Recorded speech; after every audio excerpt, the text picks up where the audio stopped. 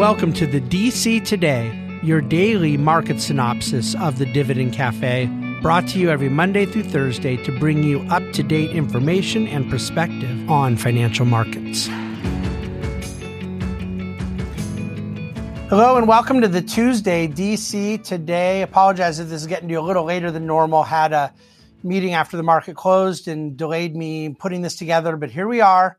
First of all, I just want to say you likely got the announcement in your inbox bright and early this morning. We're very excited to announce, I've been holding on to this for quite some time, the opening of the Bahnsen Group's first office in the great state of Texas. We have secured a brand new, beautiful office in Austin, Texas, the state's capital. As a matter of fact, we're just a couple buildings down from the state capital on Congress Avenue and are very excited to open May 1 in Austin, Texas, and be bringing back to our firm Robert Graham, who was a private wealth advisor at the Bahnsen Group for many, many years and is rejoining us to launch this Texas office expansion. Couldn't be happier and wanted to share that news with you. More information, of course, is at our website. So let's talk markets today just quickly. The Dow is down about 37 points. It had been up, lost that, but then kind of, didn't end up down that much, about 12 basis points. S&P not much behind there. And then the NASDAQ was down closer to 0.5%. Communication services was the worst performing sector today.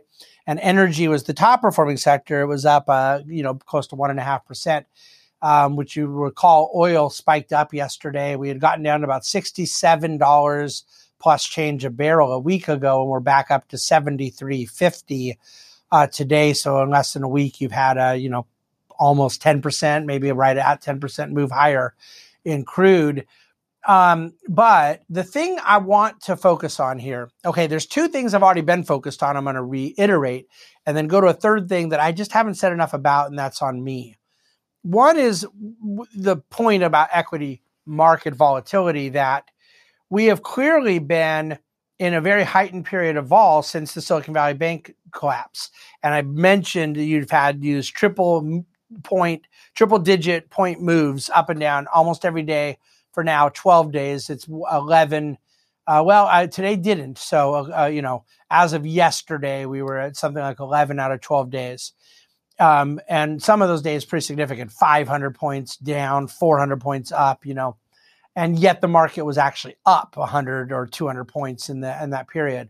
High volatility in equity, which is not to be unexpected when you're dealing with this kind of skittishness and uncertainty with something undergirding the financial system. And then the second thing is the bond rally, which is totally accurate. I mean, like the 1 year, 2 year yields dropping over 100 basis points, the 10-year dropping over 50 basis points. So really big moves higher in bond prices across the term of the yield curve over the last, couple of weeks. And so it's definitely been big price gains in the bond market. But the third thing I want to bring up is something I don't think I've emphasized enough, and it does bring up an important point. Equity volatility, but still kind of flat. Bond market rally, all true, but unbelievably high bond market volatility.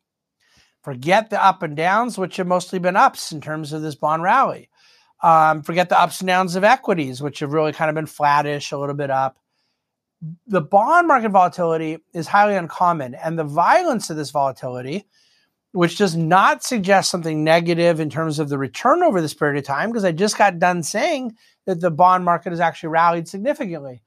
But the violence of the volatility speaks to the uncertainty, the kind of chaos, the skittishness, the unexpected realities that exist right now in the financial system and in financial and capital markets at large.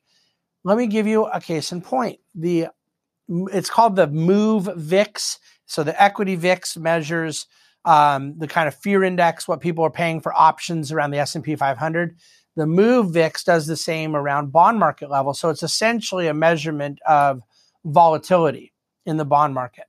It has been higher over these last couple of weeks than it was during COVID, during the immediate aftermath of the whole March 2020 COVID implosion. Significantly higher. It's been higher than it was during the taper tantrum after Bernanke's famous speech in the summer of 2013.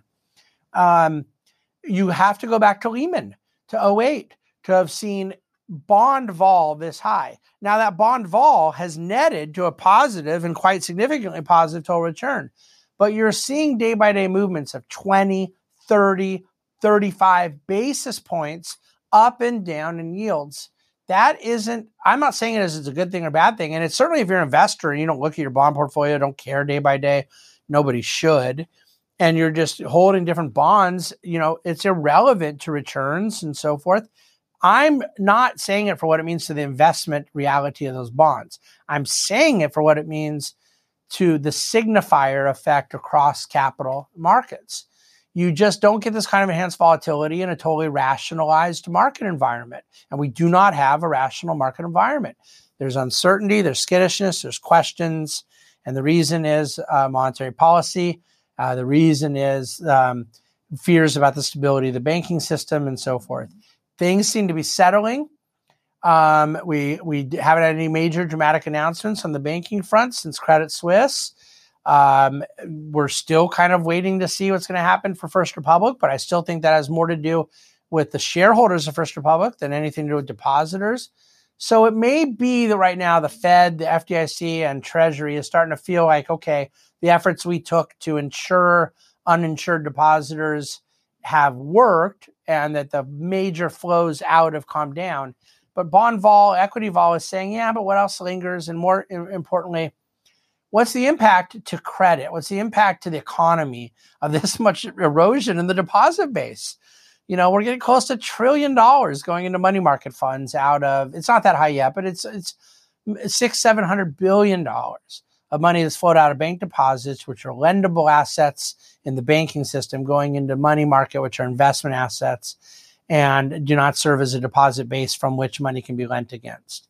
So it's good, better yield for those investors. I think it's money good. I talk about it in the Ask David today, but is this going to impede lending for small businesses, impede lending or refinances for automobiles, refinances for homes, new credit extension for automobiles, things like that.